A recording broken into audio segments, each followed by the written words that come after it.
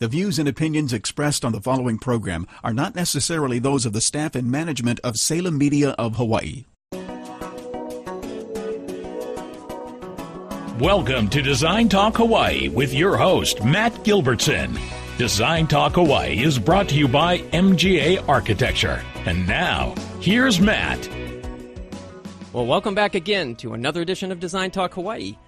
As you know, each and every Friday we bring you this show to introduce to you new creative people in our community. All around you, there are people doing special things in creativity, in design, and all sorts of special careers in the music industry, in the theater industry, in acting and directing, all sorts of things. And many of you probably don't even know they are sitting right next to you, or they're living right next to you in your condo building or in your neighborhood. So the point here is to bring you those people and let you hear some of the stories that they can tell you about their career, how they've arrived at where they are, and where they're going, and their opinions about some of the insights into our creative community. We have such a diversity, and every day we have to be reminded of that. And our creative people are actually a huge engine in our community. We just had last week there was a celebration. I want to do a shout out to Georgia Skinner, who was celebrated as one of the women who mean business in our community by PBN. I was lucky enough to attend the session with her, sit at her table, and actually help sponsor her participation in the event. She's been a creative force at DBED Creative Industries for I guess at least a decade, if not more. So shout out to you, Georgia. Congratulations. You're a real mover and shaker in our community, and we wish the best to you. Keep doing what you're doing, because it's bringing all of our creative people into the limelight and giving them real skills about how to monetize what they do, as they say in the industry, and to make them viable businesses so they can flourish and actually not just work as starving artists, as many of us often talk about. So anyway, back to the show. We have a really special guest today. Oh, by the way, first, if you want to find us, you can always offer us guests or ideas or commentary on the show. You can find us at Facebook at Design Talk Hawaii, LinkedIn at Design Talk Hawaii, or you can just email me at matt@designtalkhawaii.com, and I'll get your message. And if you have any suggestions about guests or directions for the show, we're always evolving, we're always changing. And we've got some special things coming up. I'll be able to announce shortly with some collaborations we're doing with some of our former guests, actually, on the show. So all things are happening. It's really coming together. Design Talk Hawaii has been around just over 3 years now, and it's starting to take root in our community, and people are starting to I think appreciate the opportunity to speak about their creative endeavors and have an audience listen in and build a community that knows about each other a little bit more. We all live in our silos of our creative worlds or in our business worlds, and we don't get a chance to interact too often. So that's what this show is all about. So today we have a very special guest, Jason Walter. He is a marketing and communications professional and a true creative. He's also a poet, painter, and photographer. But Jason also has recently, 5 years now, been the marketing director for Hawaii Opera Theater. Welcome, Jason. Thank you, Matt. Appreciate the opportunity. Yeah, great to hear. I see you do digital marketing, copywriting, branding. So that means you're a pretty good writer as well, huh? Is that where you come from, the writing world? I come from the writing world. I would never say that I'm pretty good, and I think that's part of it. And a lot of artists are very critical of their work. Honestly, I agree. When I think artists are even overcritical of their own work, right? It's sort of the nature of the beast, right? Whatever someone else is doing is better than what you're doing by looking across the table. Remember in school? In architecture school, it's the same thing. We'd have 20 people doing the same project, and we'd look across and see what the other person has come up with, and we're going, oh, that's so much better than ours. But they look across at yours and say the same thing, right? I think we can be slowed down by complacency, so it's always good to have a little bit of hunger and want to improve and refine whatever art you're working on. So I think that as I've evolved in my own personal journey, that's really the direction, is how can I be a better human, really, and a big part of me as a human being. Initially, the first art I touched was writing, and as I've gotten older and continued my journey, it's evolved from there into other art forms. So you started at writing, and that evolved to poetry, I assume, right? When I was a child, my mom always jokes. She talks about the first book I ever wrote, and it was Lenny the Lime-Licking Lad. And I don't remember what grade I was in, but from an early age, everyone would tell me, you should be a writer, you should be a writer, you should be a writer. And I had no idea what I wanted to do with my life. My dreams were to be Indiana Jones, a pirate, a pro wrestler, and then help people. So those are very similar, huh? I don't see the pro wrestler in you, man. I'm sorry. Oh, actually, I got my purple belt in Brazilian Jiu-Jitsu last year, so I've grappled. Oh, gosh. I take it back. Don't make me suffer for that comment. It's okay. It's all good. But yeah, those were my dreams as a kid, and as I got older, I was very logic driven, and I allowed that to be the driver for me. But I couldn't really find, I guess, my fit. And when I'm 37, I'll be 38 this year. But when I turned 30, I went through a series of life changing, but a lot of loss at once. I had a relationship end unexpectedly, and at the time, and it's so funny when you look back in hindsight, because wherever you were, it's the end of the world, right? When you're going through the worst yet, and then the worst yet finds you again, as does the best yet. But I went through this end of a relationship, and wasn't prepared for that. I had gotten laid off for the 4th time in my life, and I was just like, what's going on? Like, I'm young, I just want to help people. Like, what am I doing wrong? And then there was just like a 2-week window, and then day 15, my grandfather died, and I was pretty close with him growing up. I had my... Where'd you grow up, by the way? I grew up in Hilo. I was born here in Honolulu, the old Kaiser Hospital. And actually, going back to the writer trip, I would always have to do those school assignments where they would be like, okay, tell your biography and write your autobiography. And I would say I grew up, I was born in the old Kaiser Hospital in Waikiki. I guess you could say I began life with a bang because it was imploded on an episode of Magnum PI. So, oh, really? Yeah, there you go. I would just always joke with that, So I think that's part of my style too, is try to find the comedy in life. But when I hit that period of loss, I had to kind of laugh at myself, step back, and really go within, and I would consider myself a spiritual person, and just, also a seeker, and I think a lot of that vibes with being a creative and with creativity and expression. So as I learned to allow that sensitivity to kind of come forth and allow myself to be inspired, I think it's led me since. And I started doing a lot of dream studies a few years before that. And so going back to my dreams as a child, I stepped back and I looked at it and I thought, okay, what is the symbolism here? So Indiana Jones, pirate, pro wrestler, adventure, help people, service. And then I kind of had this aha moment where I was just like, all right, if I look at that, and as long as I feel like I'm having an adventure in service, then I'm more free, and I'm more free to live and be and, just create. And that's, really unconventional journey, how I ended up where I am today.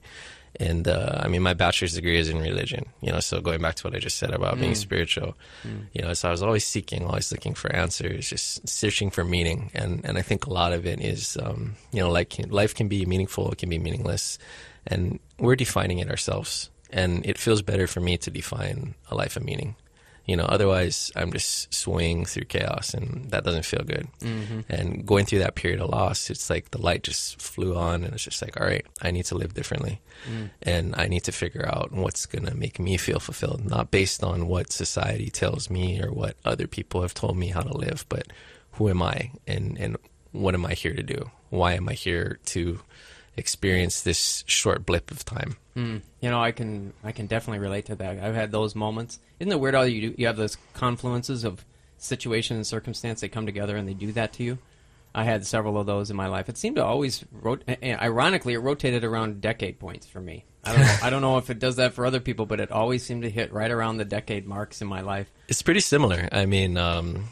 When I was around 10, that's when I found out we were moving, and again, what I said earlier about going back to it's life ending, I remember having my first, I would term it my crisis of faith, because I can remember praying and being like, no, I want to stay here. And, this is all I knew. And then we moved to the Big Island, and I came back about a decade later for college, right? And, so same thing. And here I am about a decade later as well. And so I totally agree. I think, life has its ebb and flow and its rhythm, and it's up to us to learn to flow with that. And actually, if you observe the natural world around us, it allows me to feel more peace, at least, especially when you step back and you look at what's going on in the world. It'd be so easy to get caught up in, getting smashed by what's going on and just what can carry in our brains. But, there's high, there's low tide, there's night, there's day, there's seasons. And that's one of the things, too, I think in Hawaii we can kind of be a little bit too complacent about the seasons, and because we always have spring and summer here, right, you know. But yeah. that doesn't mean we're not subject to seasons in life. Mm-hmm. So it's just a fascinating journey in that regard. Well, you are a very spiritual person. I can sense it, and just the way you've gone on a lot of journeys already. How old are you? He said. I will be 38 in a few months. Oh, you look younger, but your life you've lived already. That is. Did you say you started with this spiritual sense from very young age? You knew that you had this. I did. At an early age, awareness. I would say I had an awareness and a connection, but I didn't know what that meant. I needed more life experience to understand, process a little bit more. I was always, just sensitive to not only what I was feeling, but I could pick up on what was going on with my parents, my friends, my family. And as I've gotten older and just studied and opened up more, I feel like when I hit that point at 30, it was just like, all right, I've been playing hokey pokey with this. It's like, all right, my hand's in, I'm saved. My foot's in, I'm saved. But then it's like, how do I build this foundation? And it's linked with creativity. It's linked with art. I think spirit, in essence, if you trace its root, it's to be inspired. It's breath. And I think a lot of people get too caught up in one way versus the other way, and in reality, we're all trying to figure it out. And so you wouldn't consider yourself in falling into one of the conventionals on the spiritual side, the conventional church, conventional. It's funny. Structure. I had a conversation with a pastor here. His name's Kevin Sweeney, and he'd be a great person for you to talk to someday. He runs a church, Imagine. And they actually do it out of Bevy Bar. And he was talking about how, wow, you have a really unconventional journey to God. So my personal belief and how I'll always define it, especially with my deep connection being born and raised here in Hawaii, is Aloha Keakua, God is love. So that's my belief. I was raised Catholic. I've studied a lot of Buddhism. I was a religion major, so I was exposed to all sorts of different things. But I just really try to just be open and just feel connection, and I don't think it's my place to judge another person on how they find that. Like, what's working for me works for me because I've allowed myself to go into it. I've removed constraints, but that doesn't mean it's going to be the same thing for somebody else. And I would never encourage someone to follow me because, I think it was Joseph Campbell who said that we need our own religions, and if you look at it, and his argument was that basically people have followed certain faiths based on what worked for the founder, and it works to them to a point, but they're not the same person as the founder. We're all unique. We got unique footprints, our spirits, our souls are unique. And I think that, there'll be things that work for me maybe 70%, in Christianity, but there's also things that work for me 80% in Buddhism and Islam, and who knows, as I continue my journey and open up, the more and more do I just step back to nature, and I try to go into that, that sense of what is it? It's aloha, and I've experienced that everywhere I've gone on this earth thus far. Now, granted, I'm not as well traveled as some people, but I've been across the country a few times, and I've been to Asia, and I hope to continue traveling. And it's really funny because everywhere I go, I find some piece of home, of Hawaii. And it's funny because I've actually had the opportunity to travel with people and tell that to them. And then they trip out because it happens without a doubt every single time. My girlfriend and I just went to Osaka for the first time. I'd never been to Western Japan, and she'd never been to Japan, period. And we get on the train at the airport, and the conductor picks up his bag, and he's got 2 Hawaii keychains on it. And I just, to me, I think of it as going back to what I said about the humor point, too. Like, right. I think we can get so serious and wrapped up and heavy in life, but it's a cosmic joke. We got to find a way to laugh, to love, to enjoy it, because it's short.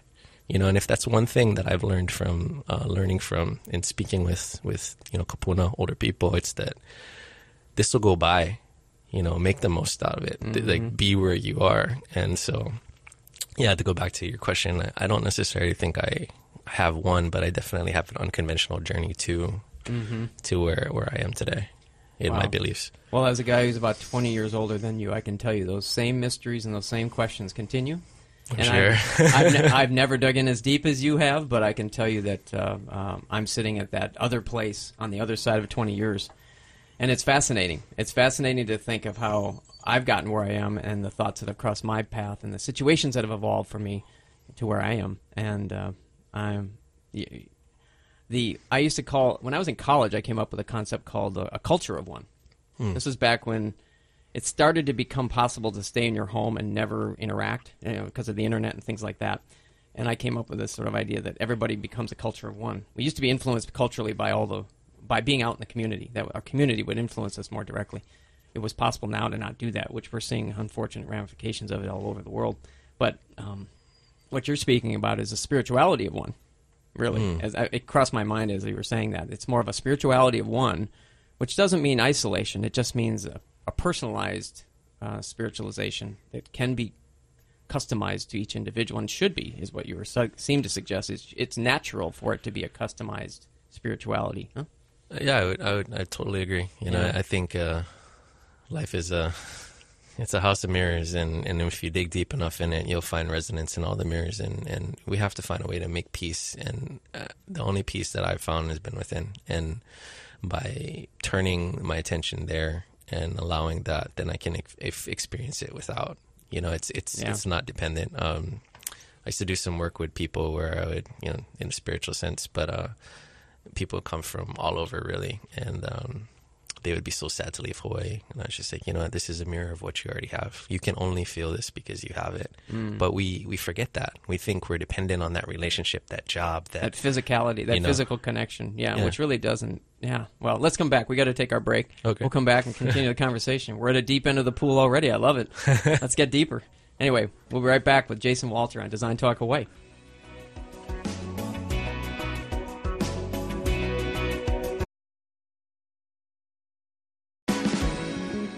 And now, back to Matt Gilbertson and Design Talk Hawaii on AM 760.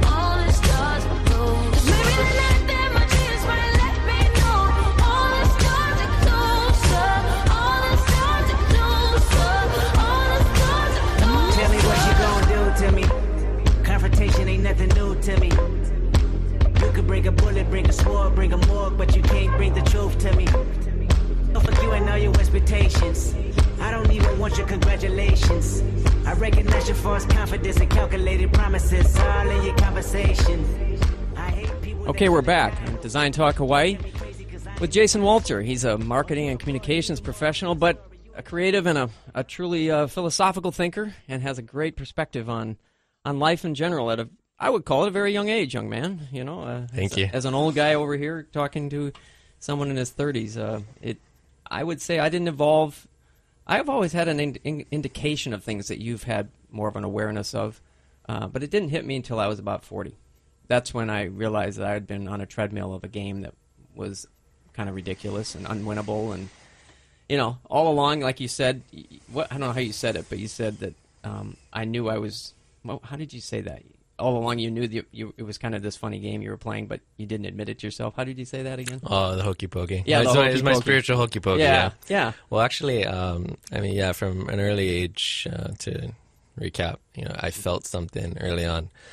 But and it's interesting how you talked about decade points, but for me too, it's almost like every 7 years. So it's eerie because I'm 37, 30 was a thing, but 23, and I got to tell you this. And the Bible, well, I'm not a Bible guy, but the Bible says 7 years, right? And there's a 7-year cycle in the Bible of things like that. So 14 years ago, at the age of 23, I'm a religion major. I was training Muay Thai. Martial arts has also been a very big thing for me, but I was introduced to a lot of Buddhism because of Muay Thai. And I was reading a book by a Vietnamese Buddhist monk named Thich Nhat Hanh, and it was called Peace is Every Step. And the core principle of it was breathe and smile. And I was like, oh, it's so cool. But then I found myself trying to breathe and smile, and I had a hard time. And I was like, why can't I do it?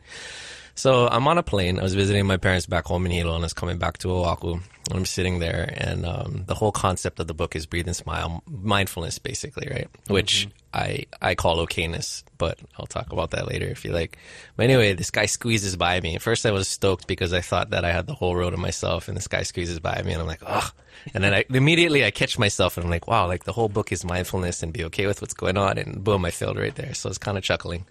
So anyway, it's a normal flight, as you would expect, and then we start to make our descent and land. So the plane's going down, and all of a sudden it veers sharply upwards. So naturally I got afraid. And it really threw me off because I'd never been through anything like that. And they didn't tell us right away what was going on. And then eventually an announcement's made, the landing gear wouldn't go down. We're working on getting corrected. Please be patient with us. And so the way I had learned to process the different emotions, and I think many men, we encounter that, but it's humor. You mask your fear, your sadness, your anger with humor. Or if you're angry, then you're loud, you're volatile. Right. So I made a joke out of my fear. And the guy sits next to me. He looks at me and he's like, don't worry, it won't be 40 years before you begin to wonder if your work here is done. And I'm like, tripping out, chicken skin. It's just unreal. And I'm like, what do you mean? He's like, I read spirits. And I'm holding my book and I'm thinking to myself, I read books. Like, come on, bro. And then, so we had this really long conversation, and there's snippets that still stick with me. And eventually we land, we get off the plane, we say our goodbyes. His name was Roy. He lived on Maui. He was a Japanese man. And he said, the spirit of the Hawaiian Islands has a higher calling for you in, you'll meet a mentor, a Hawaiian man and a Hawaiian woman. They'll prepare you for your path. And I was just like, even more chicken skin. And every time I kind of go back to it and I remember it, it's... Sounds like theater almost, doesn't it? It is, but it's eerie too. And I remember calling my dad, trying to make sense of it. I talked to my Muay Thai teacher and try to make sense of it. And going back to what you're saying about everything being... like certain people coming into your path. Like that wasn't the first time where somebody came into my life and gave me dropped some kind of knowledge on me where I was like, all right, what do I do with this? A few years earlier, this woman came, and it's funny because I didn't think she was real. I thought she was like a guardian angel, but I was trying to figure out what my next steps were. I was still living in Hilo. I was working at Safeway as my first job. I was a courtesy clerk, bagger. I was frustrated because I'm working in this union and I'm busting my okole, and then, I'm watching other people kind of just clock in, clock out, do whatever. And then she was just like, well, what do you want to do? And I was like, I have no idea.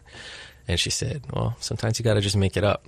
So my whole life I've had this conversation, right, with something greater than me, and these people come in and out of my life and just share these little pearls of wisdom or drop this knowledge. But don't you think it's important that you are recognizing that those things are happening?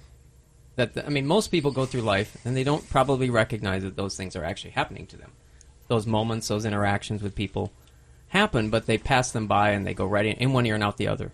Somehow you're a receptor of those differently, do you think? Or do you think everyone is picking up on those moments in their life when there's I call it a pivot person, a pivot moment, something that they go, I'm going to remember this moment for the rest of my life. I'm going to remember that person, Roy, for the rest of my life. What those words were like. Call it gospel, if you want to call it that, right? My teacher, I refer to her as my teacher. She's kind of like my hanai grandma. It's another kind, I could go on for days about these kind of stories, but even how I met her was uncanny. But this woman, Adia, she, I tell her, I feel like I'm crazy. And she's like, no, you're mad. You're out there. You're stretching your imagination. You're not losing the curiosity that you had as a child. So whether it's, I'm recognizing it or what, there's just something that I've continued to feed in going along this journey. And I think it's necessary. I think all of us have to do that. In psychology, they talk about having an inner child, and for a long time I had this very angry, upset inner child who couldn't understand the world around them. And then eventually it's been working to parent that part of myself and guide it and realize that everything's going to be okay. Even we were talking off air about what's going on in the world around us, and we're subject to all that negativity, but it's the season we're in right now. Maybe this is the fall or the winter, but spring, summer right around the corner. And you know what? Fall and the winter are going to find us again. So if that's the case, then how do we, as I was saying earlier, go back to the idea of making the peace with it? So I've been fortunate to have people come along, say certain things, and be in a place where I was willing enough to go further. And to receive the message, right? Because that's the point I'm getting at. On top of it, what you're saying is so amazing from a perspective of, frankly, your age again. And I don't use age as a reference point. You're an old soul, obviously, because you've been an early receiver. But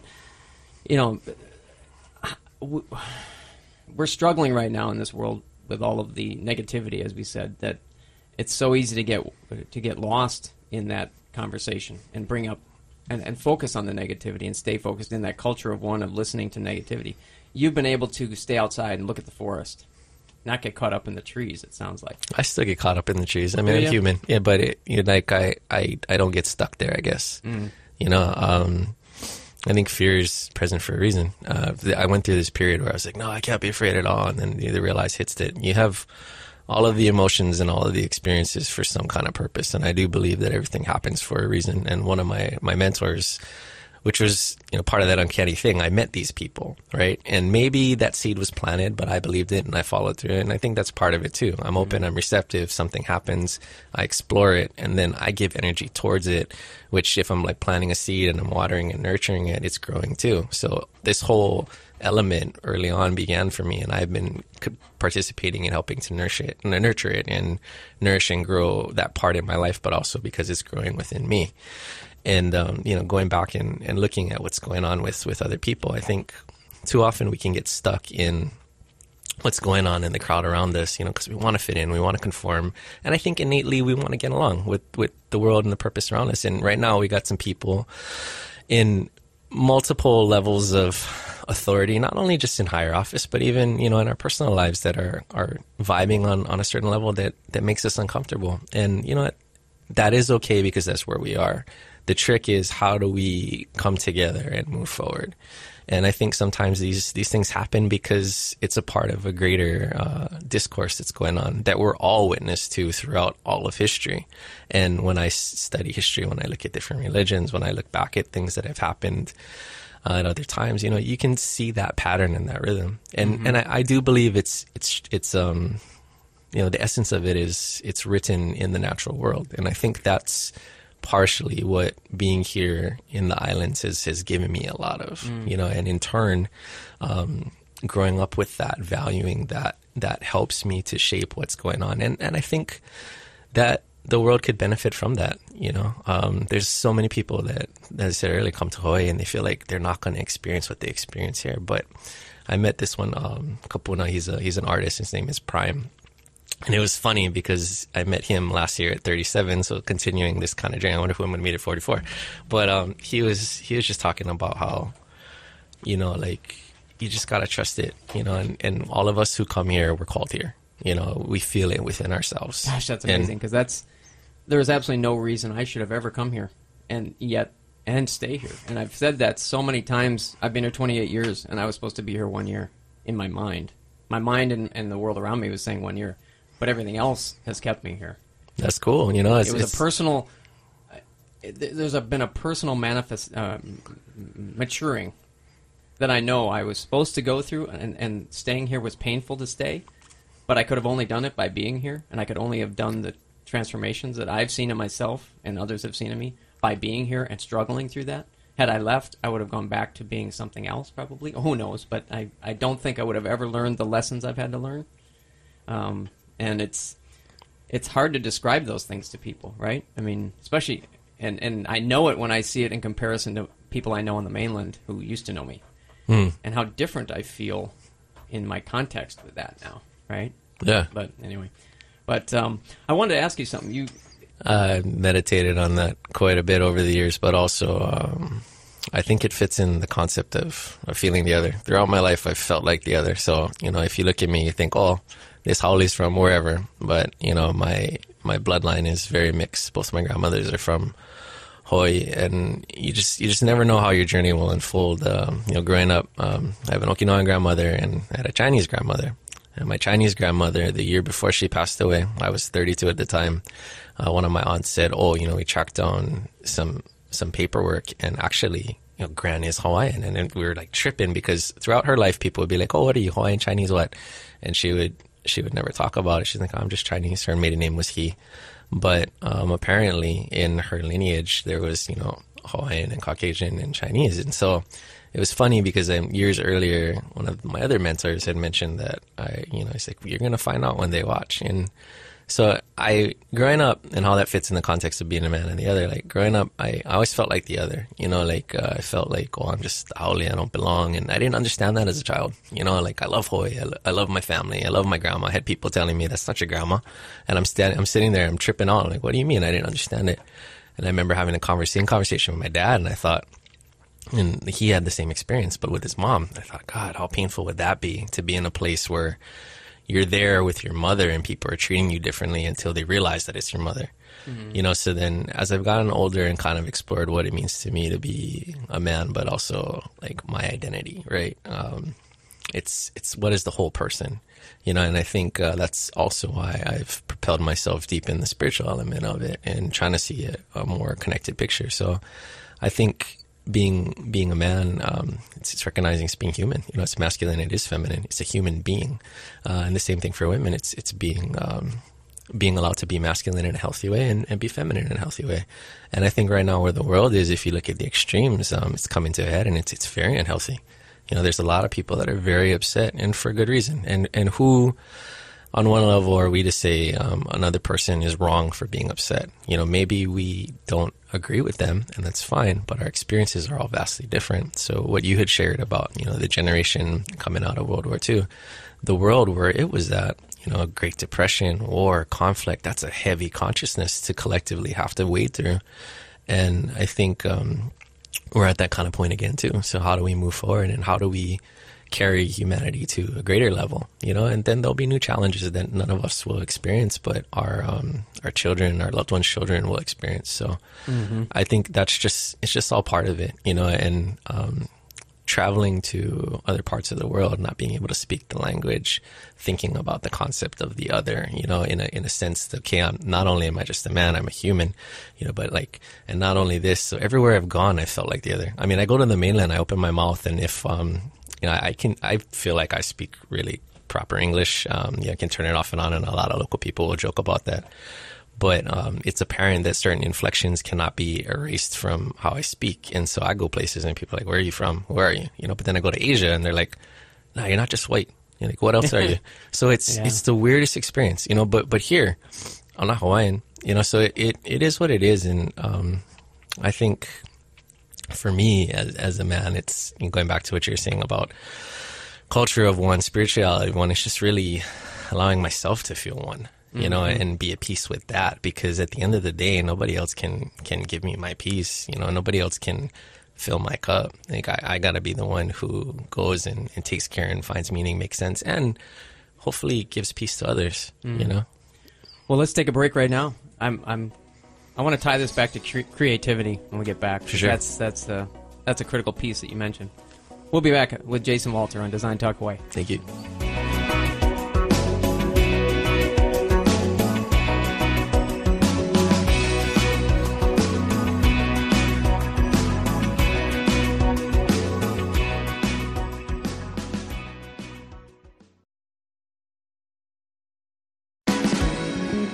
And now, back to Matt Gilbertson and Design Talk Hawaii on AM 760.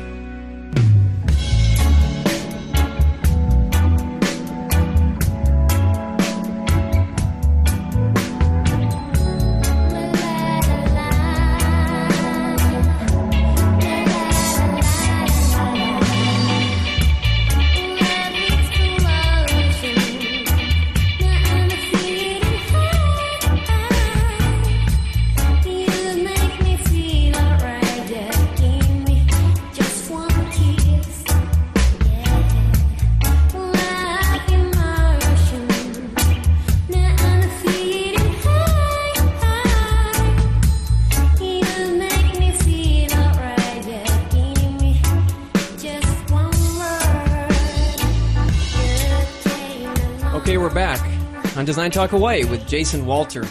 We're having a very deep into the pool conversation, which I love because I don't get these very often. I hear that a lot. We're all you bring people with you, huh? I guess so. Yeah, no, that's good. That's good. I mean, hopefully we'll be floating together, though. No, I enjoy it. I really do. And like you say, looking at the sort of howly face. I never expected. You never know what to expect, right? We're all in this shell, and we come in and then we surprise people, right? Yeah, I mean, I bet you surprise all sorts of people, right? Yeah, I've heard that before too. Yeah, yeah. So tell us. Let's talk about it in the context. You've mentioned that being a creative and being a creative person. How does this flow into your work? How does this flow in through your work, or how does your work flow through it? How do you embrace your daily tasks and chores? Do you find that you are on a different place? Do you just sort of divorce it, or is it always ever present, your thinking, in your creative work? It's always present. I mean, and the further I go along on this journey, I feel like I cannot separate myself from it. And in terms of how it manifests in my work, if I'm dealing with stress at work, for example, and in a business professional kind of sense, I just sort of reset, ground as best as I can. I mean, don't get me wrong, I get as stressed out as the next person. Like sometimes I'll have bad dreams about work or things going on, but that's just part of being human, and I think I embrace it better because of everything. And in terms of my creative endeavors outside of work, it's been building up and increasing over the years. So I actually wrote and pursued publication of my first book. It's called Adventures in Urban Mysticism, OM. I abbreviated it as Volume 1 Rebirth, and that was published in 2012, and it kind of recaps everything up until the age of 30 when I wrote it while I was 31. And, it looks at that whole year and kind of puts it in perspective. And I haven't stopped writing. So I worked at the publishing company for that, and it wasn't really a good experience for me. So then I sought out, other self-publishing tools. So to date, I've published 11 books, a lot of poetry. Wow. I think my best and coolest style feels more like a mix of commentary, but with poetic elements to it. And, it's the same kind of things we've been talking about, and also where I'm at with my life, as I'm going through all those things, and is it cathartic for you to do that? Is it for you to write, or is it so that you feel you're sharing it with others, or is it a combination? Because I can be honest, I've thought about writing, and people have told me I should write. I think everybody should. And I'm scared to write. I admit it openly. I'm scared to start because I feel like my expectations are out of whack with what I probably will manifest, I think as a writer, you never know where you're going to quite end up. And I mean, as an architect, we always learn to carry sketchbooks, be a sketcher, be a drawer. That doesn't scare me anymore. It probably did back when I started, right? But now I can sit down and feel like I can sketch if I want to, and it doesn't make me feel good, bad, or indifferent. It's just part of a communication tool. But the writing world has never been part of my realm. Writing is terrifying, I think, because you're allowing that voice, I think, of your spirit to really come out and manifest and become physical. Now, it's one thing if we keep that voice within. It's one thing when we share it, and there's a certain level of vulnerability that comes in. I'll go back and I read that first book. I have a love-hate relationship with it. I love it because it's like my first child, but then I'm terrified because it's like, man, like, what was I thinking? You're exposing your because I've grown immaturities now, in a sense. Yeah. But I think it's necessary. So go back to what you're saying. Is it cathartic? Is it for me? Is it for everyone? It's all of the above. It's totally therapy. It helps me to make sense of the world. But there's also been people who have read some things that I've shared, and they've told me that it's helped them or it's inspired them. So I do it because I have to. You're an interesting dichotomy in the sense that you said you're an extremely logical person, and yet the world of spirituality is probably the least.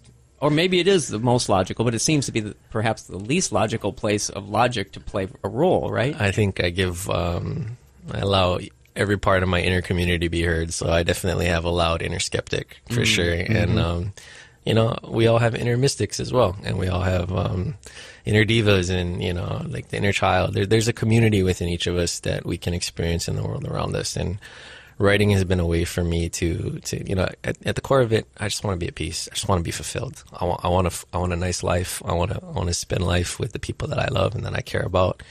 And, I want to enjoy this limited time because you never know when things are going to be taken from you. Mm-hmm. And very early on, I was very conscious of death. And I know it's right there. It's right around the corner, and I don't know what's coming for me, but I know it's going to come for people I love, people I care about. And death is not only just the physical ending of life, it's change, like it's right around the corner. We never know when it's going to be there. So having that as a guide as well, I think has really helped me to learn to be more and allow, because as I continue to live like this and just be fully, the easier it is for me to move through things. Because if you look at the current news cycle, every day we're left with alarming terms. So I was out of the country last week, and I came back and I checked the news, and I'm like, wow, I missed this, this, and this. And then I paused. I'm like, well, did I really miss anything? But we can get so caught up in like, oh, the next catastrophic thing that's happening. If something's going to happen, it's going to happen. Well, it's interesting. We have to make peace with it. My 11-year-old son, he's a product of the times. He at times has anxieties because he hears stories about the world around us, North Korea and all this. And as much as we all try to shield our kids from this, it can't be when their schools have bomb warnings and under the desk, crawl under the desk tests and warnings. And he's a hypersensitive, I would call him, in a good way. Hyper meaning good. I use that word hyper in a positive way. He's very sensitive of the world around him, but it's painful to watch that he's having to react to these things in a way, and how much it's permeating our everyday life. Yeah, for sure. I don't know how to caution him, but he's having anxieties about it. And I think, did I have anxieties at 11 years old about stuff like this? No. I don't remember ever thinking anything about that, Anyway, it's a struggle. We as mature illogical adults can pull back and see the forest, right? Don't get caught up in that tree. I just wonder how we can help prepare our kids. Like you say, let it go, don't worry about it. But at the same time, geez, it makes me nervous about how we're not preparing ourselves to help them, right, with this stuff. Where do we go with that, Well, it sounds, just even you being vulnerable and willing to share that about your son, that you have great compassion and love for him, and just continue to extend that. And because his journey is going to be what it is, and there's things that he needs and his generation needs to go through in order to continue this collective journey. We have individual journeys, we have the collective journey, and we're all at different phases of that. And it's, it's like standing in line at Costco. Some lines move faster than others, some are like forever, and as soon as you switch lines, it's going to go slower. for sure, and it is what it is. You should be a teacher. You're last of the four, Indiana Jones, pirate, wrestler, helping people. It seems that you evolved to the helping people mostly now? Is it a dance of the four? I think it's a dance of the four now, but in the beginning, the charge was always to helping people. But what I really needed to do was help myself and find the artistic piece, the creative piece. So writing has been a big part of that. Painting is a big part of that. How do you use painting? Poetry. Painting is kind of like where I go in and I allow my inner child to just go abstract crazy. I mean, it's super fun. I don't judge it as much as I would judge my writing. Because you experience physical art in a different way than you would, I think, written art. Just because people can walk away with it and interpret it however they do. And they will do that with writing as well. But with writing, there's a certain clear intent. And granted, with physical art, you can also have a clear intent too. But I think... Well, writing has more structure. Yeah. it can.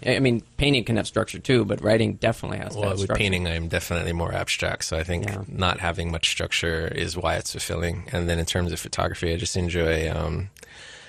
analog film. I have a Polaroid, I have a point and shoot, I have a Holga, and then I'm working my way up to the SLR and just working with that. So it's just constantly allowing myself. And so I think what it's helping me do is just have a clearer vision for life. And I recently completed a short screenplay, and that's what I would like to see come to fruition at some point. Wow. It's inspiring to sit with someone who, that is so open to and fluid across the creative realm.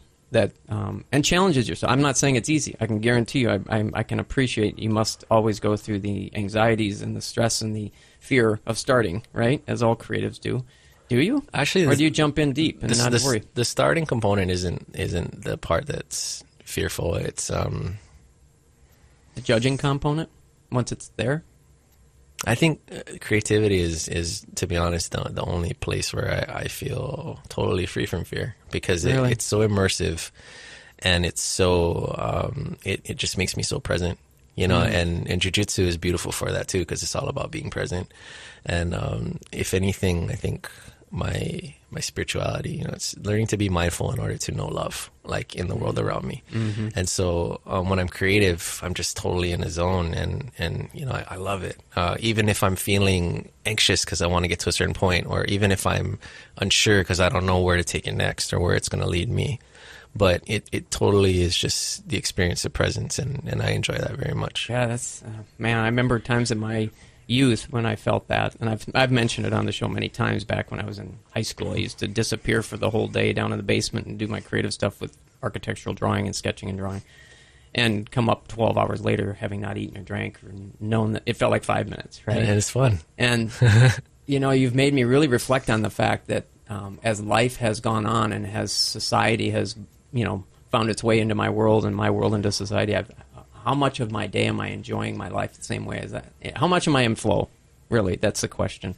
Yeah. It's really made me think that, because you really sound like a person who has given yourself the freedom, but also manifested the tools to stay in that flow mode longer than most, and to find it, and to explore it, and to diversify it. Well, right? I'm working on it. I'm not trying to bring you into some stratosphere, but I'm just giving you my honest opinion of how you're speaking. Is that I appreciate that you really do have an ability to give yourself that room, and to perhaps challenge yourself, but also give yourself the opportunity, and not have the fear dominate. Because in my era of coming through, and from where I was, the fear did dominate. Now that I look back on it, the fear of needing a job, the fear of needing a career, the fear of needing presence in the community, the fear of needing, the confidence of knowing that I have something to fall back on, right? Yeah. All that fear, I didn't see it as fear when I was in it. Now that I look back on it, it wasn't fear. It was the way it was. But now I look back on it and think I was in somewhat of a fear factor. Not knowing it was deeply embedded in it, and it wasn't driving me, but had I not been motivated by some of that, I may not have taken that path. Yeah. The more narrow, the more career narrow, I would call it. Yeah? Yeah, I think all of our lives are a work in progress, and as I've said, I think a few times, at the end of it, I just want to be fulfilled, and however I can get there is really important. Well, that's great. I think you have some. Is there a website or anything people can find stuff about your writing or your books or anything like that? You can find my books on Amazon, Barnes & Noble, .com, and my most recent book, it's called Season 2, Jay Wading Through the Stream, and in parentheses, of Consciousness, and that's a fun one. I say read that. That's on iTunes. Okay. I had a lot of fun working with the iTunes iBook author program to put it together. That's fun. So you, I sense you're a kapuna and you're in the making. I think you're going to be a very wise man for many, many, many years and many, many people. So I hope you can find your way to teach and continue to bring that out. I appreciate you saying that. I'm just taking it one day at a time. I know. So maybe these words will ring true in 20 years, and you'll look back, hey, I remember when that guy said that. But honestly, it seems like you have a lot to share and a lot of wisdom to share that a lot of people would benefit from. So, well, I thank you for the opportunity to be heard. And something you said about the fear component, and I'll wrap it up real quick, is with everything we're going through and all the voices that pass through us, we have to allow ourselves to be heard. And I think right now everyone is shouting over each other in the world and not really hearing where other people are at. And I think if you actually really hear, then you relate, because there's a feeling beneath the hearing, and I think that's why words are powerful for me. Mm-hmm. So thank you for letting me be heard, and I hope that we all continue to hear one another and realize that it's the same thing we're in. We're all in this mess together. Island in the stars. There you go. Well, it's been great having you. Jason Walter on Design Talk Hawaii, and thank you all for listening. Come back next week. We'll have another good conversation for you. Have a good week.